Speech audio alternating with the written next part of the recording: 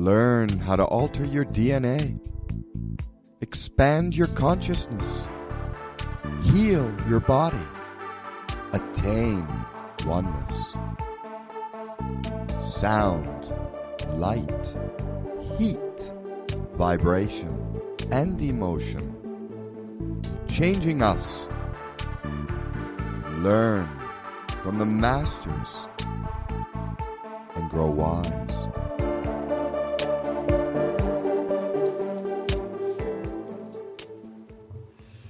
Hello and welcome to Health in Action Live. This is Annette Blanchard, holistic health practitioner, bringing you 60 minutes of healthy talk radio and planting some seeds of wellness in that coconut of yours so that they can take root and we can have a paradigm shift in our thinking.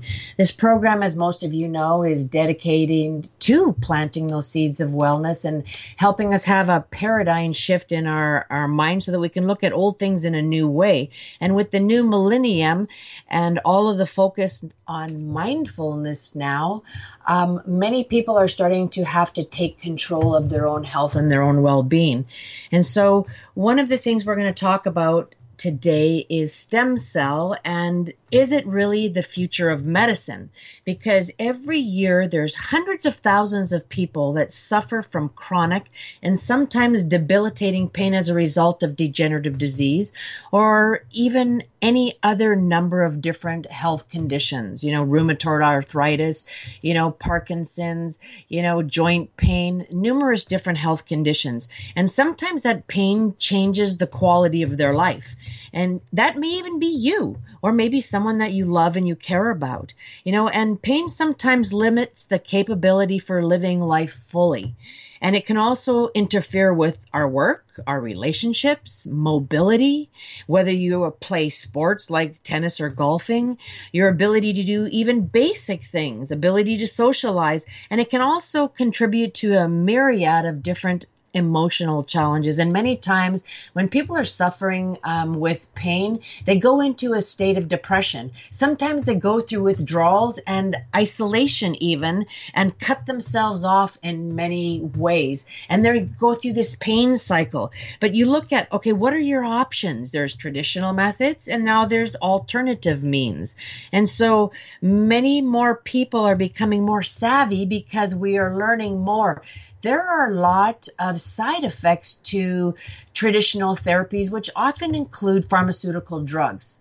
And so when you look at and you weigh out the odds of what are the side effects, and when you hear them on commercials on television or on the radio, and you hear, that it's bleeding, and sometimes it can even include death, it makes one think, okay, wait a second, is there another way? And so we want to look for more of a holistic approach with that has, is minimally invasive as far as the treatments, and treatments that help us help our own body improve our healing capabilities. And this is why we want to look for a new path, because many times, as we know, that pharmaceutical drugs appear to control a condition, but they actually really just mask it and they cover up the problem. And so when you look at holistic healing or alternative health, it is about going to the root of what's causing the problem and then addressing it from that standpoint. So many times we've heard that stem cell therapy is the future of medicine. And so today we're going to explore that, if it's an option for you or maybe someone that you care about. And so I remember a number of years ago, I don't know if you recall, there was a lot of talk about live cell therapy that was coming from sheep or even from sharks. And then many celebrities or people that could afford to, that were interested in rejuvenation, would fly to Europe and then go down to Mexico. And, a number of years ago when I was with a cancer clinic, many people were going down to Mexico for stem cell therapy because it wasn't something that was accepted in the United States. And so then you started hearing more about stem cell therapy in Las Vegas, Nevada. And I've had nurses and different patients that I know actually travel to Nevada for stem cell therapy. So today we have a special guest on the program with us, Dr. Lambert. Abeytunge, and he is an MD who is an experienced physician with over 50 years of experience. And he leads a Las Vegas-based stem cell therapy team and clinic.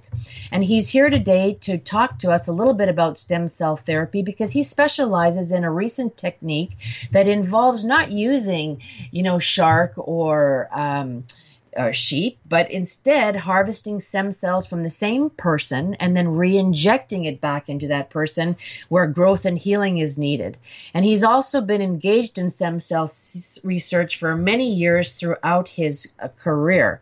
One of the things I want to tell you, though, that I found especially fascinating is when you hear his patients talk about him, this is the type of physician that you want to go to, that everyone looks and searches for. Because the sad truth is many physicians don't listen to the patient or take the time to hear them. And I just want to share with you some of the things that patients describe him, which are very interesting. One of the things was spiritually enlightened and blessed, always happy to talk, patient with me, answering all my questions, very focused on my needs and concerns, explained everything.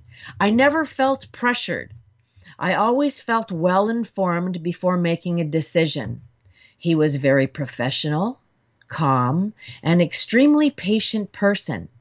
He wanted to help me feel better, and he took good care of me.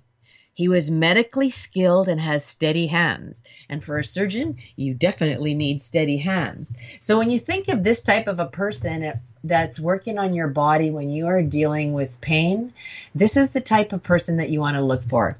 Welcome to the program, Dr. Lambert.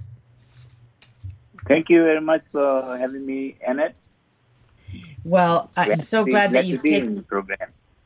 Yes. Well, can you give us a little bit about your history and, a little bit about your training? I know that you've been a practicing surgeon for 50 years, and you were, I think, born and raised in Sri Lanka? Yeah, I was born and raised in Sri Lanka, and then I went through my medical career in Sri Lanka and got my so-called MD, which is the MD degree in Sri Lanka. And then I wanted to be a surgeon from the age of 15. I decided to become a surgeon at the age of 15, and I focused on that. And 1 year after I became a doctor, I went to England, and I joined the Royal College of Surgeons of England and spent a few years there and became a surgeon in England. And from there on, I came to United States. And I had to do another residency, of course, to get qualified to be here.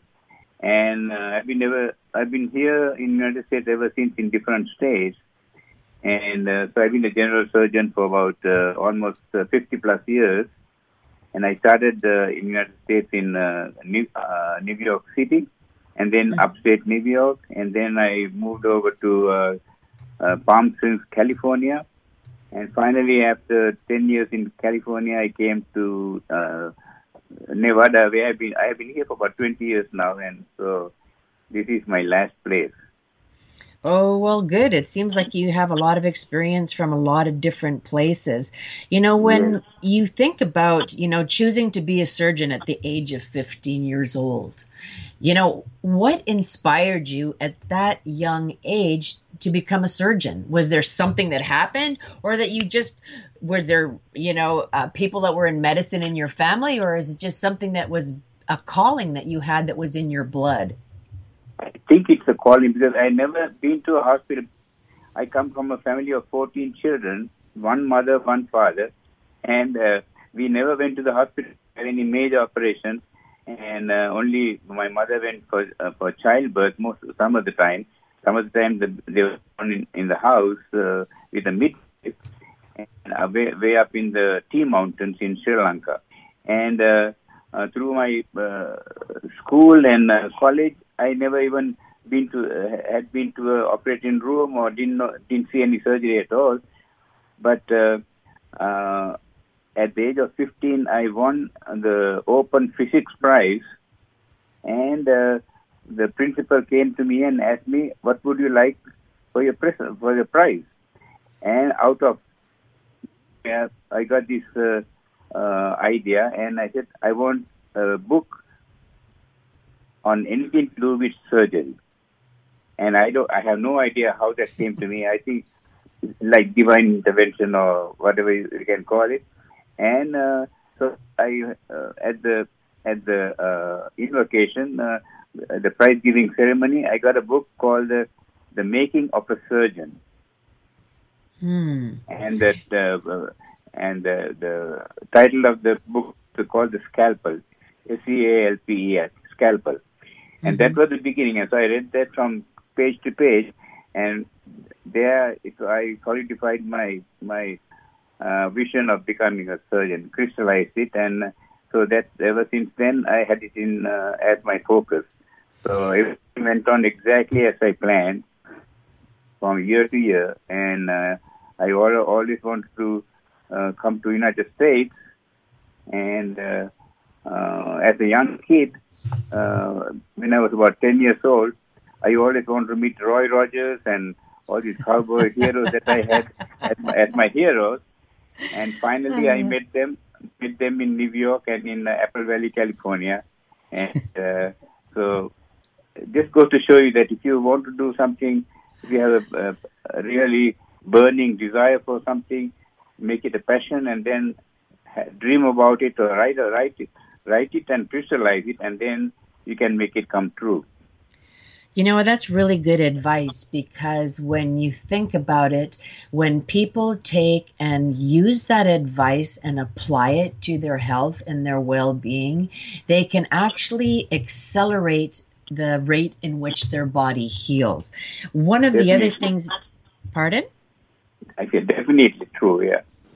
One of the things that I thought was particularly fascinating when you think of the mind of a surgeon, right? And, you know, most people would perceive them as very cerebral. But what was interesting during the time and all of the years that you were in practice, you had the good fortune, that you said, to meet and some great spiritual teachers that made an impact on your life. And that were outside the realm of surgery. Yes. Now, can you share a little bit about that and how it may have influenced your perspective after all of those years of being a surgeon? Did it change the way in which you view a patient, the way that you are doing your work? Yes. The first time I got some introduction to a very world-renowned surgeon by the name of Norman Tanner from England. He was invited to come to Sri Lanka to operate on a very key figure in Sri Lanka who need a very difficult surgery. And I happened to be the intern looking after the patient, and so I had a very close communication with this surgeon. And I found that he is a well-known, he's written books on surgery, and he was the humblest person that I ever met. And he told I told him that I would like to work with him in England, and he told me to come to England, and the moment you come there, put your name down on my register, and we'll call you when there's an opening.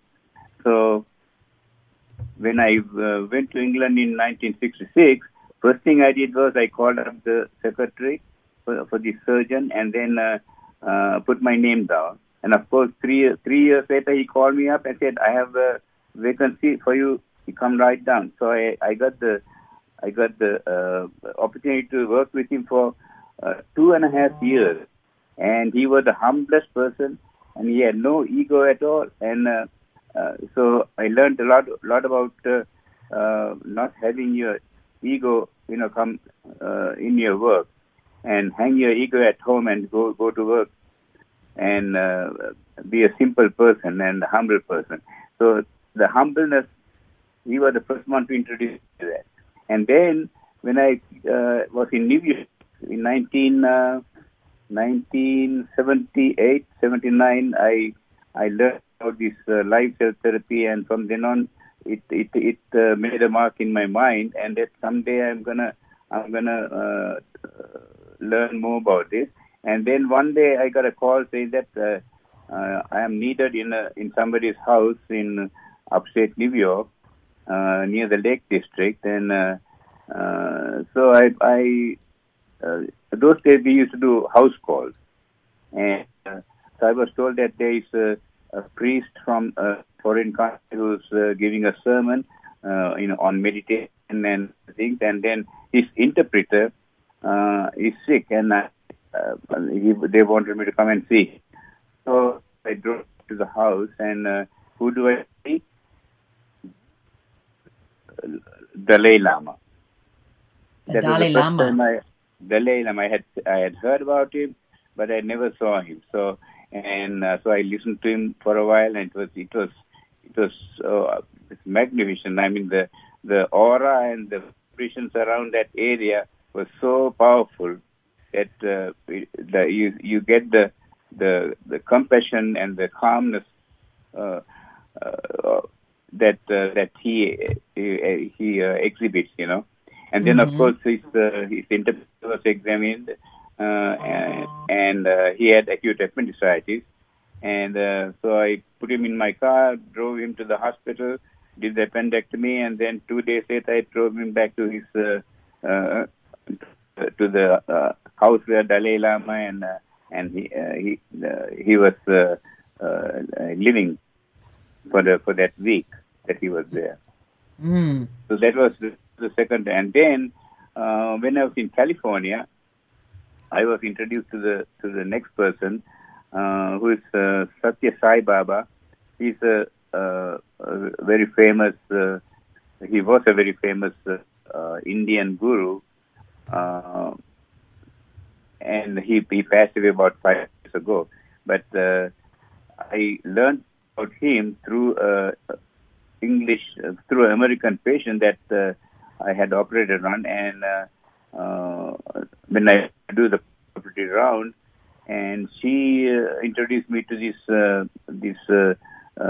we call him Swami, and he said that he's a healer without doing surgery. He heals with healing ash and also with his hands.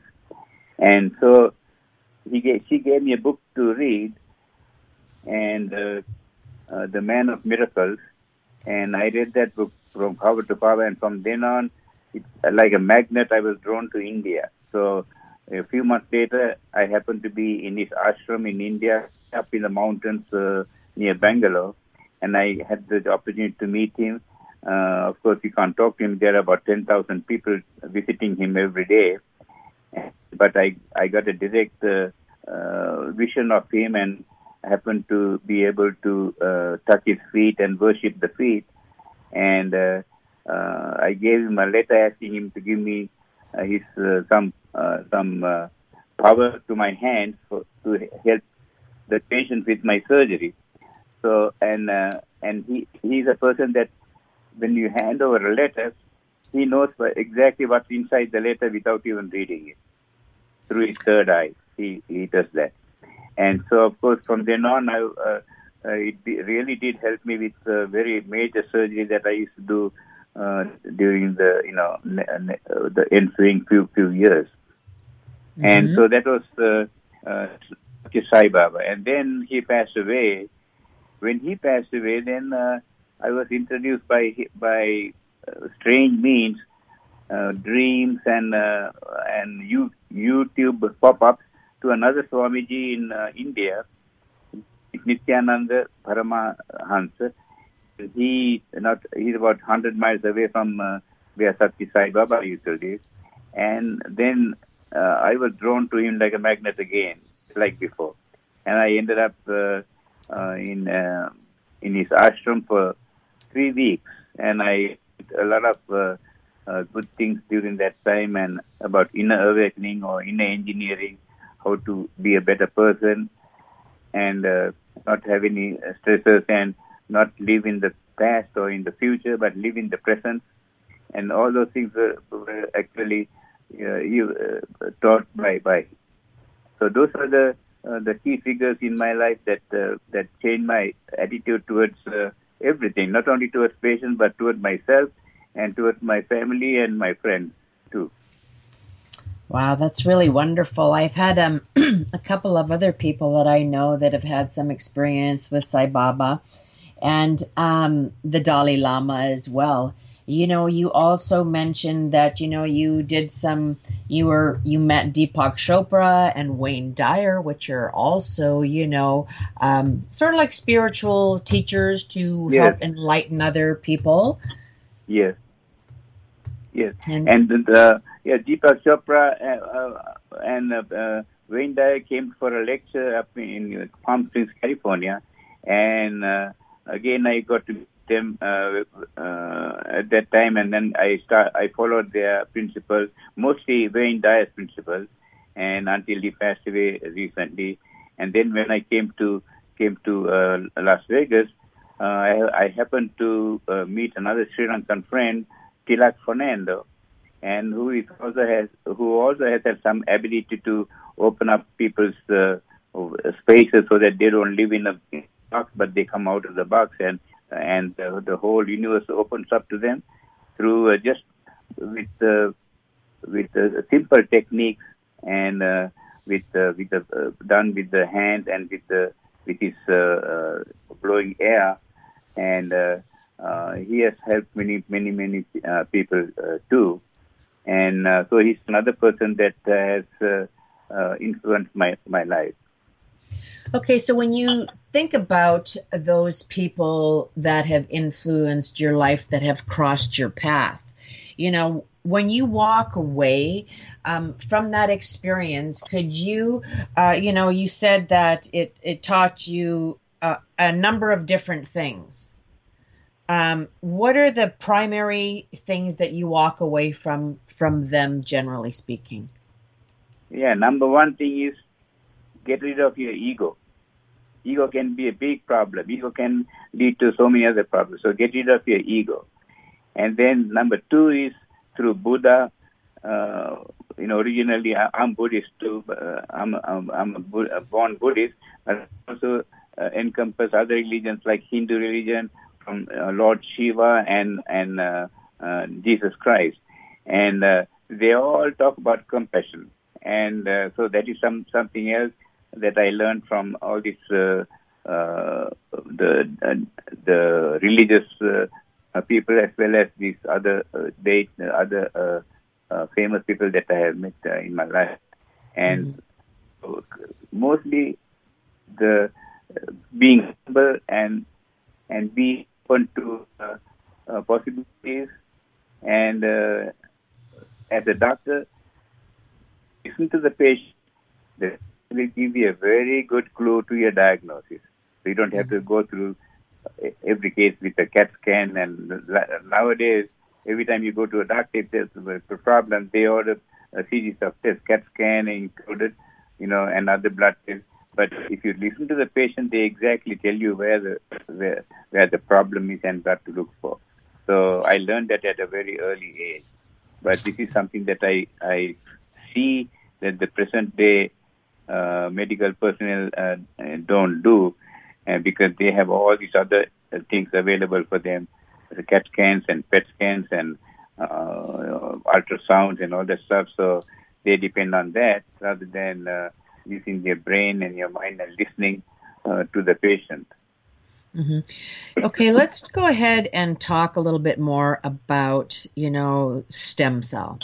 You had been practicing for some time, but, for like over 30 years, you had known about it. Can you share with us when it first came to your attention about stem cell research and what you learned about it when they were using shark and sheep?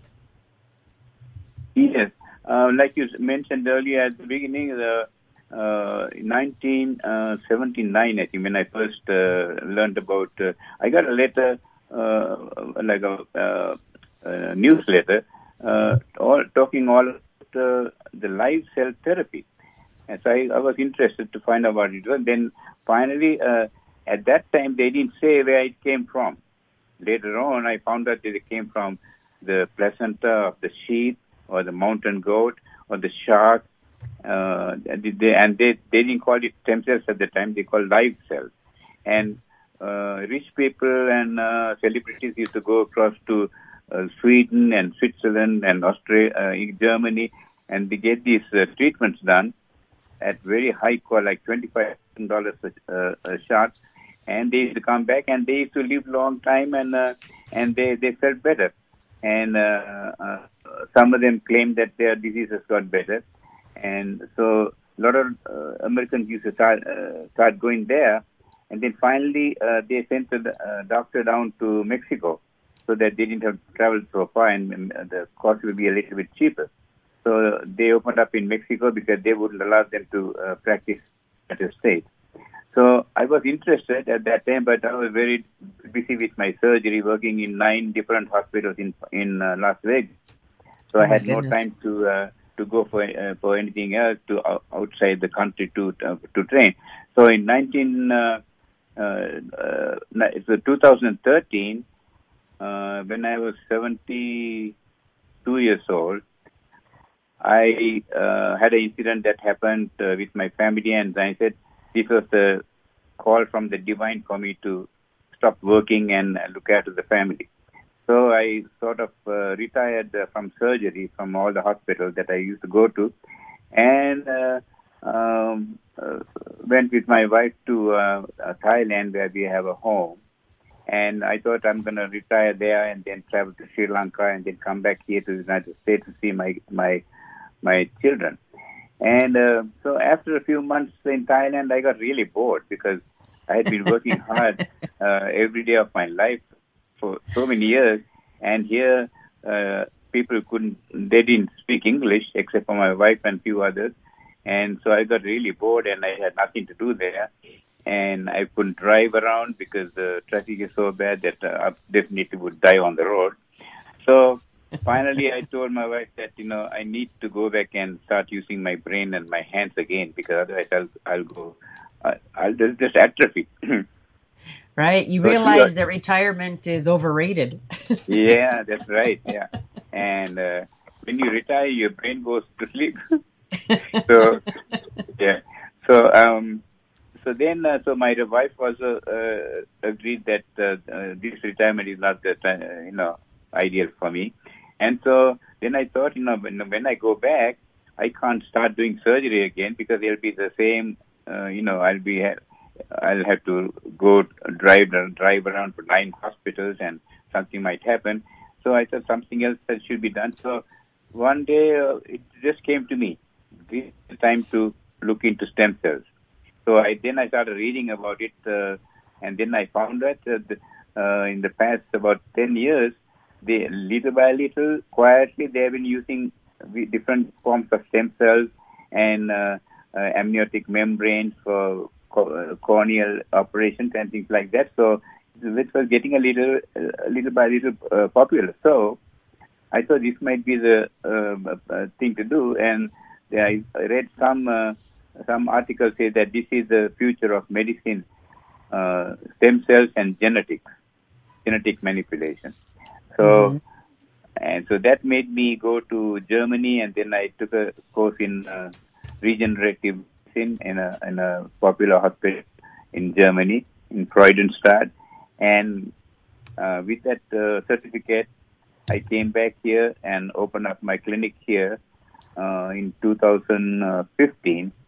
And of course, no one in town knew about stem cells, so I had no help from any of the doctors because they didn't know anything about stem cells.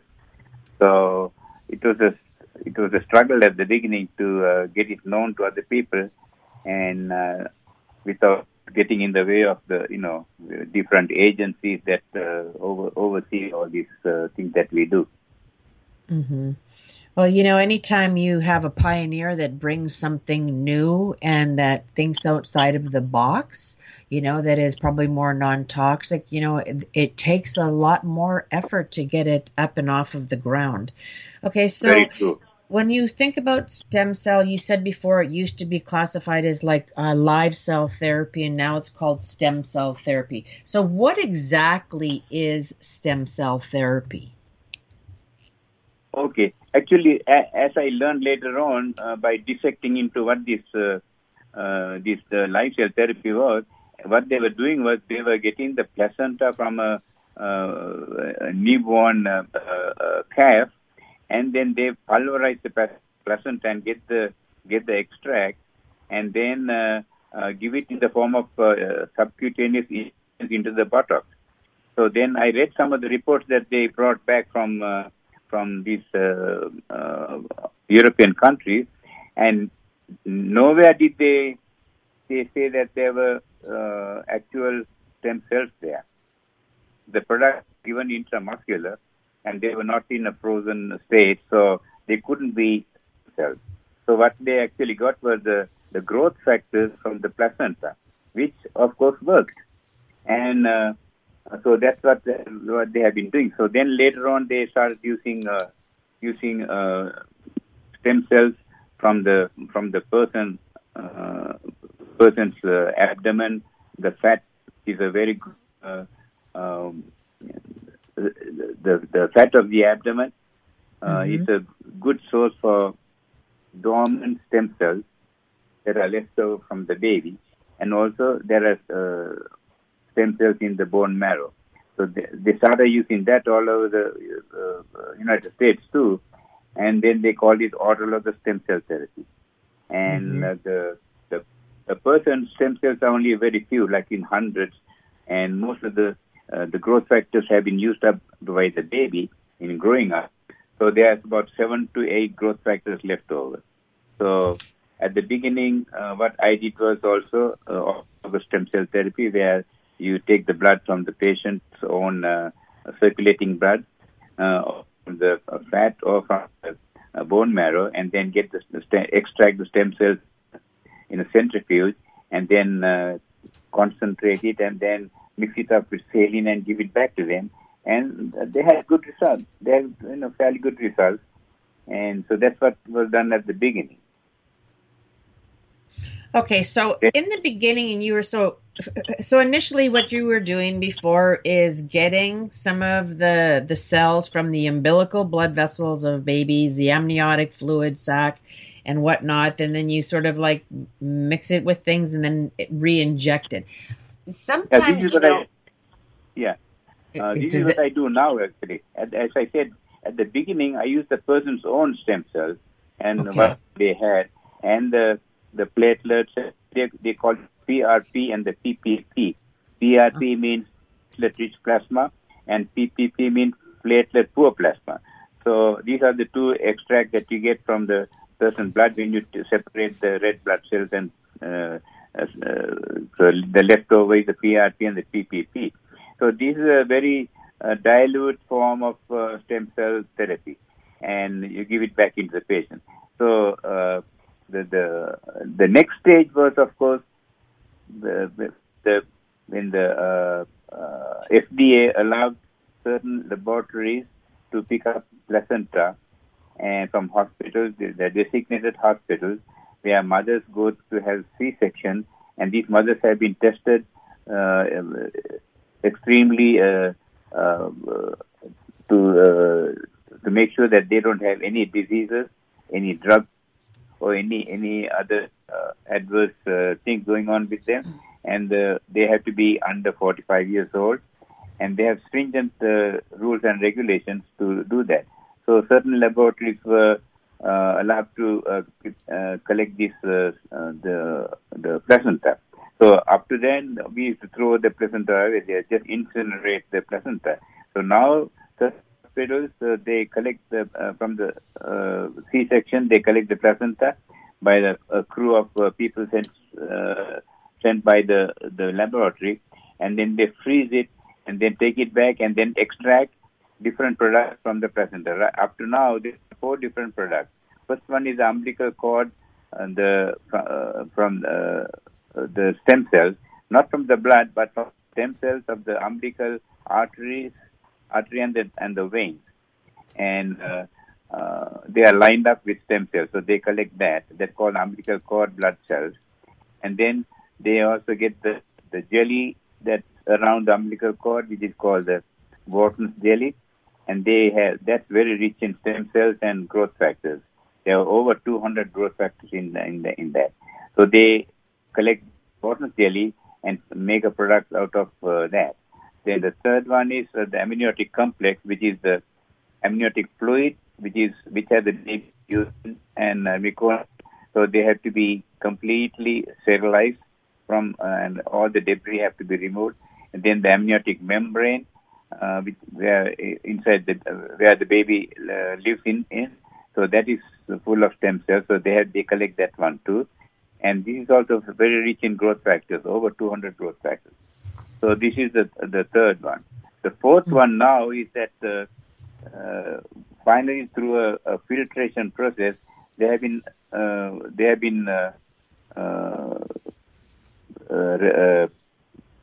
allowed, and also they have been able to collect the stem cells and then open up the stem cells by filtration and collect the ingredients that are inside the stem cells. And these are called exosomes. And these are tiny nanoparticles, which are really tiny particles, also called signaling proteins. And they come in billions. And so these, when you inject this one into a person, it can easily go through the blood-brain barrier. The stem cells are too large some of them are too large to go through the blood-brain barrier. So for a neurological problem, if you're treating with stem cells, it will not have enough go through the blood-brain barrier. So, but these little particles that we have now called exosomes are easily traversable. They can easily traverse the blood barrier and be effective for all neurological problems. So those are the four things that we have now. And I'm sure in time to come there will be some more things will be available. Now, is there a different, when different people have different conditions, does that dictate the source that you would choose as far as the stem cell? Because obviously there's several different sources. Do they all do the same thing? Actually, a good question, because some people say, okay, treat my knee. And they have arthritis of the knee, treat my knee. So most clinics that I know of, they just inject the stem cells into the knee, and there's a particular type of stem cells. You don't need a large amount of exosomes of stem cells, but they have mostly the growth factors, and to make the cartilage and regenerate the ligaments inside the joint. So most of the clinics, I think, what they do is they inject whatever they choose to inject into the knee joint. But I have a little bit different approach to the problem, right? When a person has, example, arthritis of the knee, so that knee that he complains of is not the only place that is there. All these free radical formation goes right throughout the body, because we are exposed to all these free radicals from LED lights and smoke and alcohol and all the other drugs that we take and everything else. So the problem is throughout the body. So if you just select one little joint or one big joint and treat that joint, you're not treating the whole body. So I have a different aspect of treating doing stem cell therapy, where first what I do is I after I do the examination and where it's needed, what I do is I take the patient's own blood, and unless they have cancer or some dreaded disease, take the patient's own blood, about 20 cc of blood, and then I put it in the centrifuge and collect the PRP and the PPP from that patient. So during that time, which takes about 10 to 20 minutes, I perfuse the whole body with mega doses of vitamins and minerals that are essential for each cell of the body to perform its function. We are nutritionally very deficient, even though we think we eat good. All the food is processed or cooked, and the nutrients are gone. So we are all nutritionally deficient.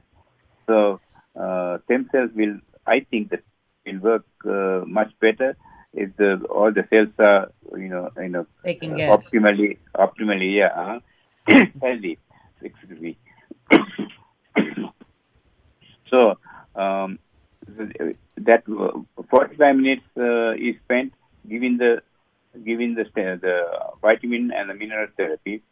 Now, during that time, I put the PRP and the PP from the patient in a laser machine to activate, because these are dormant products that are in the body of the person. So I activate them through a laser machine.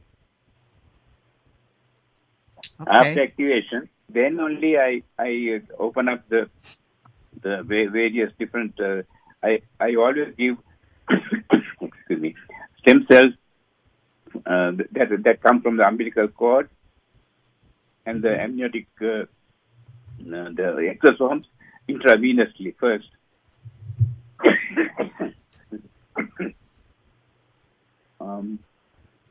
After that, so the reason why I do that is that when you give it intravenously, it goes into through the bloodstream, it goes into all the organs and structures that have blood vessels. So if it's a knee joint, the knee joint capsule and the muscles around the knee joint will also get perfused with stem cells and the growth factors. So when you inject the knee joint after that, you'll have a much better chance of healing the knee joint, because the whole joint around surroundings are also perfused with stem cells. Mm-hmm. Any other joint that is been affected but not showing yet symptomatically will also get healing effects. It will make the body heal itself. Okay. I have a question. If I had somebody that, say they're 94 years old, they've had, trauma to their ankles, so now there's an alignment issue in the bones, right? And when they walk, there's constant pain. Is there something, is stem cell actually an option for someone like that?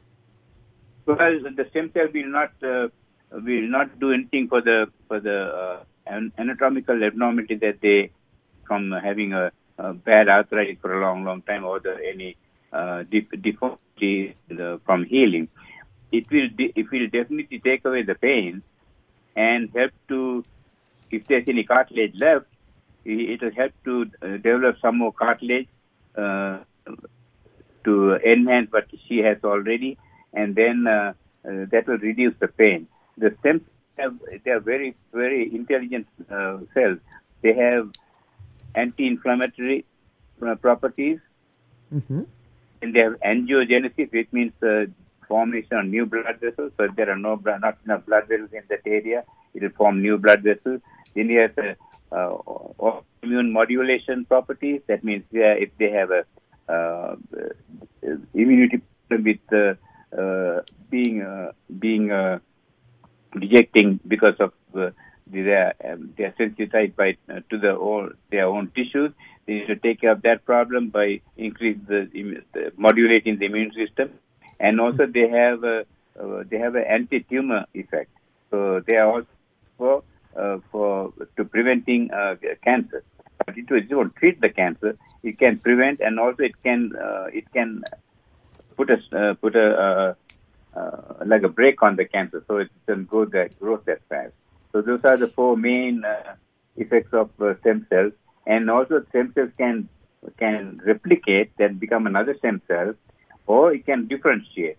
So what does that mean when you say that they can replicate into similar cells? So does Exactly. it go to really where the body is damaged and then works on repairing those types of cells?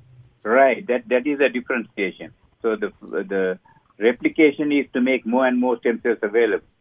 Differentiation is to they are so intelligent, they know if it's a muscle that's bad, it'll go and form muscle cells. Like you inject into the heart, it'll form heart cells. If you inject into somewhere else, it will make a heart cell there, it'll make a different muscle cell. If you inject into the joint, it will know I had to go and repair the cartilage or the ligament there. So it's so intelligent. And also these different organs that we have, kidneys and liver and spleen, they have their own stem cells as well. Now, we haven't come to the state that we go and get stem cells from each organ and start, injecting it back. That's in the future probably, getting stem cells and then growing it in the lab and then making a new kidney or a new heart or, outside on a bench and then put it back into the patient. Those will be coming later on.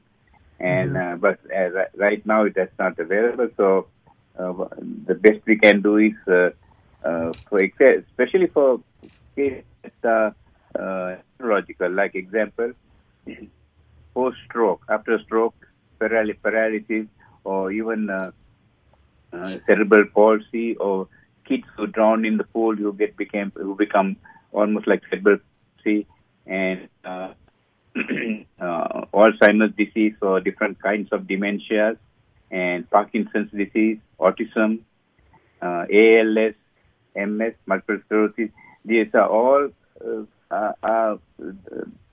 being treated with the exosomes and stem cell therapy. Some are injected into the spinal, the circulation through a lumbar puncture or a cisternal puncture in the neck, or given intravenously with mannitol, so that mannitol opens the blood-brain barrier, so the stem cells can quietly, cross the barrier and go into the brain.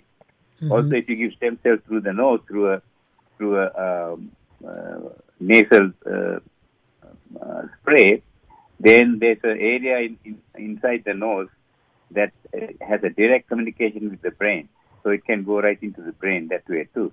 So these are different ways of giving the stem cells. Now, has anybody ever had any problems as far as a rejection or side effects or anything like that when they've had stem cell therapy? No, these stem cells are so early. They are within 1 hour of birth of the baby, and they have no time to develop all this going against other people's tissues. So have had no rejection whatsoever. And I've been doing this for 4 years now, and I haven't seen any bad side effects. Some people have a little feeling of warmth or feeling of cold, or like like a mild flu-like syndrome.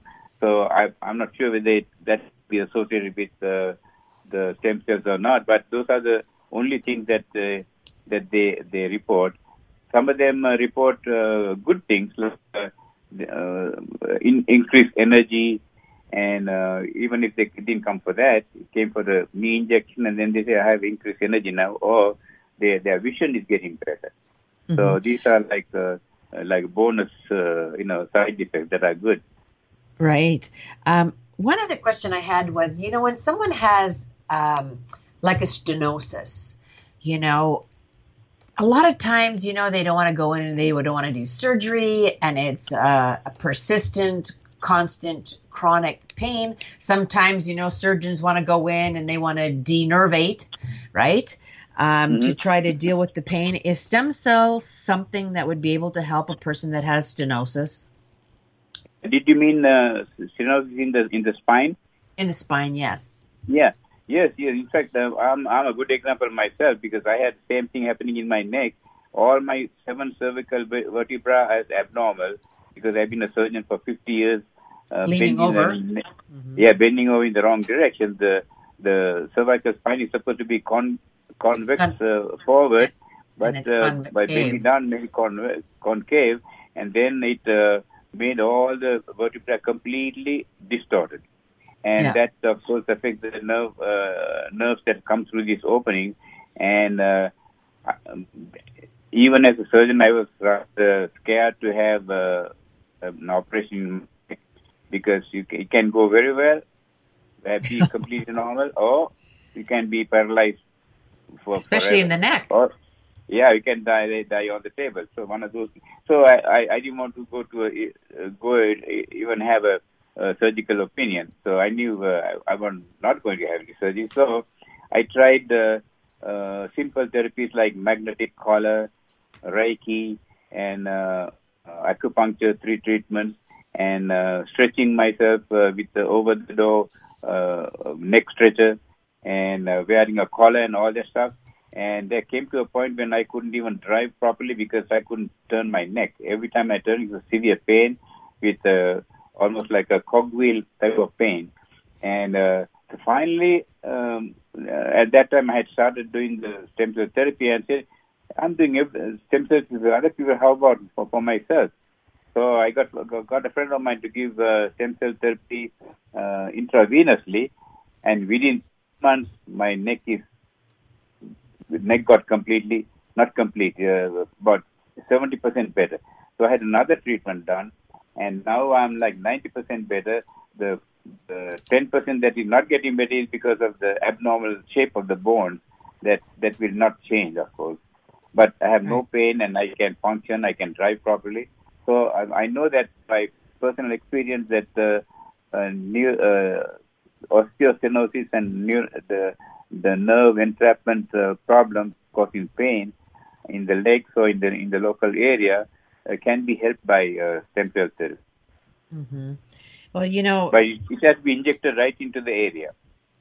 Right. Well, I know that, so many people that are suffering from pain and have gone through it and then experienced relief, 70% is huge for some people, let alone 80 or 90%. People will kind of go, hey, I live with 50% if somebody could cut down the pain, like, 50%, So anyways, one other thing I wanted to talk about, because I know that this show has been just screaming by. We've been it's been so fascinating. Let's talk about some of the specific conditions that you said that people would benefit with stem cell therapy, having it done. You said there's a number of different, like from cardiac, and can you list out some of the specific conditions that would benefit from stem cell therapy? Yeah. The chronic degenerative conditions are the most common one that they call me about, and these include joints or the cervical spine or the lumbar spine. Those are the common ones. The other one, the cardiac conditions, is very good for cardiomyopathy, where the strength of the heart, the ejection fraction is low, like 10, 15, and that means the patient is ready to have a heart transplant done. And so at that point, the only other thing that can be done is to give stem cell therapy. It's nice if you can give it right into the, but that's a little bit problematical because you have to. It's an invasive method. So rather than doing invasive method, if you give it intravenously, it still goes into the heart, goes into the area, and I have seen a increase of stem cell ejection fraction from 10 to 30% with 2 treatments. And so they that's become a huge functional increase in amount of blood that's able to, be pumped from the heart. That's a big change. Exactly, yeah. The strength of the heart increased that much, so they can pump the blood better so that they won't get the peripheral edema, and the kidneys can function better. So also good for congenital heart failure, where the heart has already failed for the same reason. The ejection fraction is low, and the blood doesn't circulate enough through the kidneys because of lack of power, and the water gets accumulated in the soft tissues, so you get heart failure. And also, soon after a myocardial infarction or a heart attack, if you give stem cell therapy after the first 2 weeks, when the patient is stable, then it can help to heal the dead area in the heart. So this is the cardiac conditions. Then pulmonary conditions are mostly, number one is COPD or emphysema, where the patients have to wear oxygen or they can't go up more than 10 yards, and those people get better and they can give up oxygen. And then fibrosis. Pulmonary fibrosis is a condition very similar to COPD, but there is no treatment for that. And if it gets worse, we have to have a lung transplant. My younger brother in Australia, he had been diagnosed with pulmonary fibrosis, and he couldn't even walk about 10 yards, and he couldn't finish. He liked to sing. He couldn't even finish one line of karaoke So at that time, the doctor told him to put his name down for a lung transplant. You had to put your name down in a list and wait for somebody to die to donate the lung. So he was getting very depressed. So I told him to come down here. If you can get on the plane and come, I can do it. But I can't take the stem cells down there because they'll be dead by the time they get there. Mm-hmm. So he came here somehow or other, and I gave him just one treatment. And intravenously, as well as I let him breathe the stem cells into the lung through a nebulizer. And now he's about one year from the time he had the treatment. The doctor told him, don't come back for 1 year. And he can sing a complete karaoke song without getting tired. And he can walk about 100 yards without any problem. Mm-hmm. And to do that's a pulmonary plan. Also good for asthma. Mm-hmm. The next thing is neurological condition. Like I mentioned before, Alzheimer's disease, Parkinsonism, MS, ALS, ADD, ADHD, autism, spinal cord injuries, and post-stroke. These all can be helped with the stem cell therapy. And you also mentioned that it's also helpful for erectile disorders. Yes, that is another problem, because part of the reason for erectile disorder is the lack of blood supply, not lack, but diminished blood supply to the organ.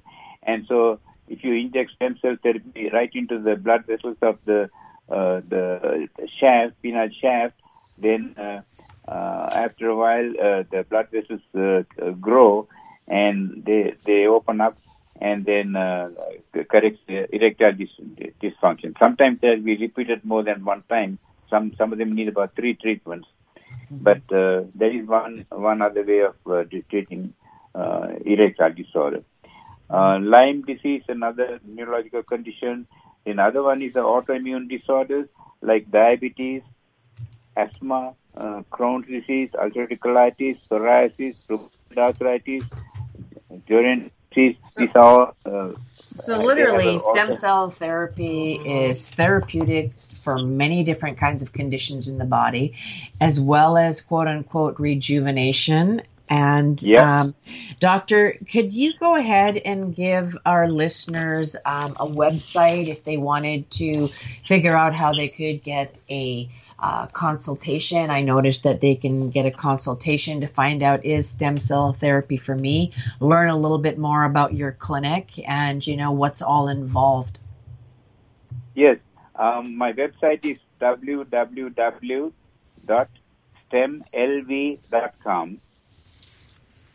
Okay, so it's STEMLV as in Las Vegas.com. Well, Doctor, I want to thank you so much for taking some time with us here on Health in Action Live radio podcast and sharing with our listeners some possibilities as far as what their options are when it comes to pain or any of the numerous different types of conditions that you talked about. And also, it's so encouraging when you hear a physician that's trained, with surgery, to also look at the other aspects of helping to heal the body and looking at the person as a whole. So thank you again for being on the program. Have a wonderful evening, and we'll be in touch. And thank you for the opportunity. And you do the same. Thank you very much. All right. Thank you so much. Bye for now. Okay, so 60 minutes of Healthy Talk Radio, some simple solutions and possibilities for relieving pain. I want to give a quick thank you to some of our sponsors: Cancer Below the Belt, Tustin Longevity Center, Richard Pullman, Betty Hawkins, Dr. Porteous's Academy of Chiropractic Healing Arts are just a few of the people and companies that help support Health in Action Live here on the program. Any of you that are interested in donating and supporting the program so we can help educate more people and plant seeds seeds of wellness, just shoot me an email at annette@healthinactionlive.com. If there's a topic you'd like to hear about, go ahead and shoot me an email. If you have any questions or any suggestions, I'm in. Annette@healthinactionlive.com. Every other Monday evening, 6 p.m. Pacific Standard Time. Bye for now.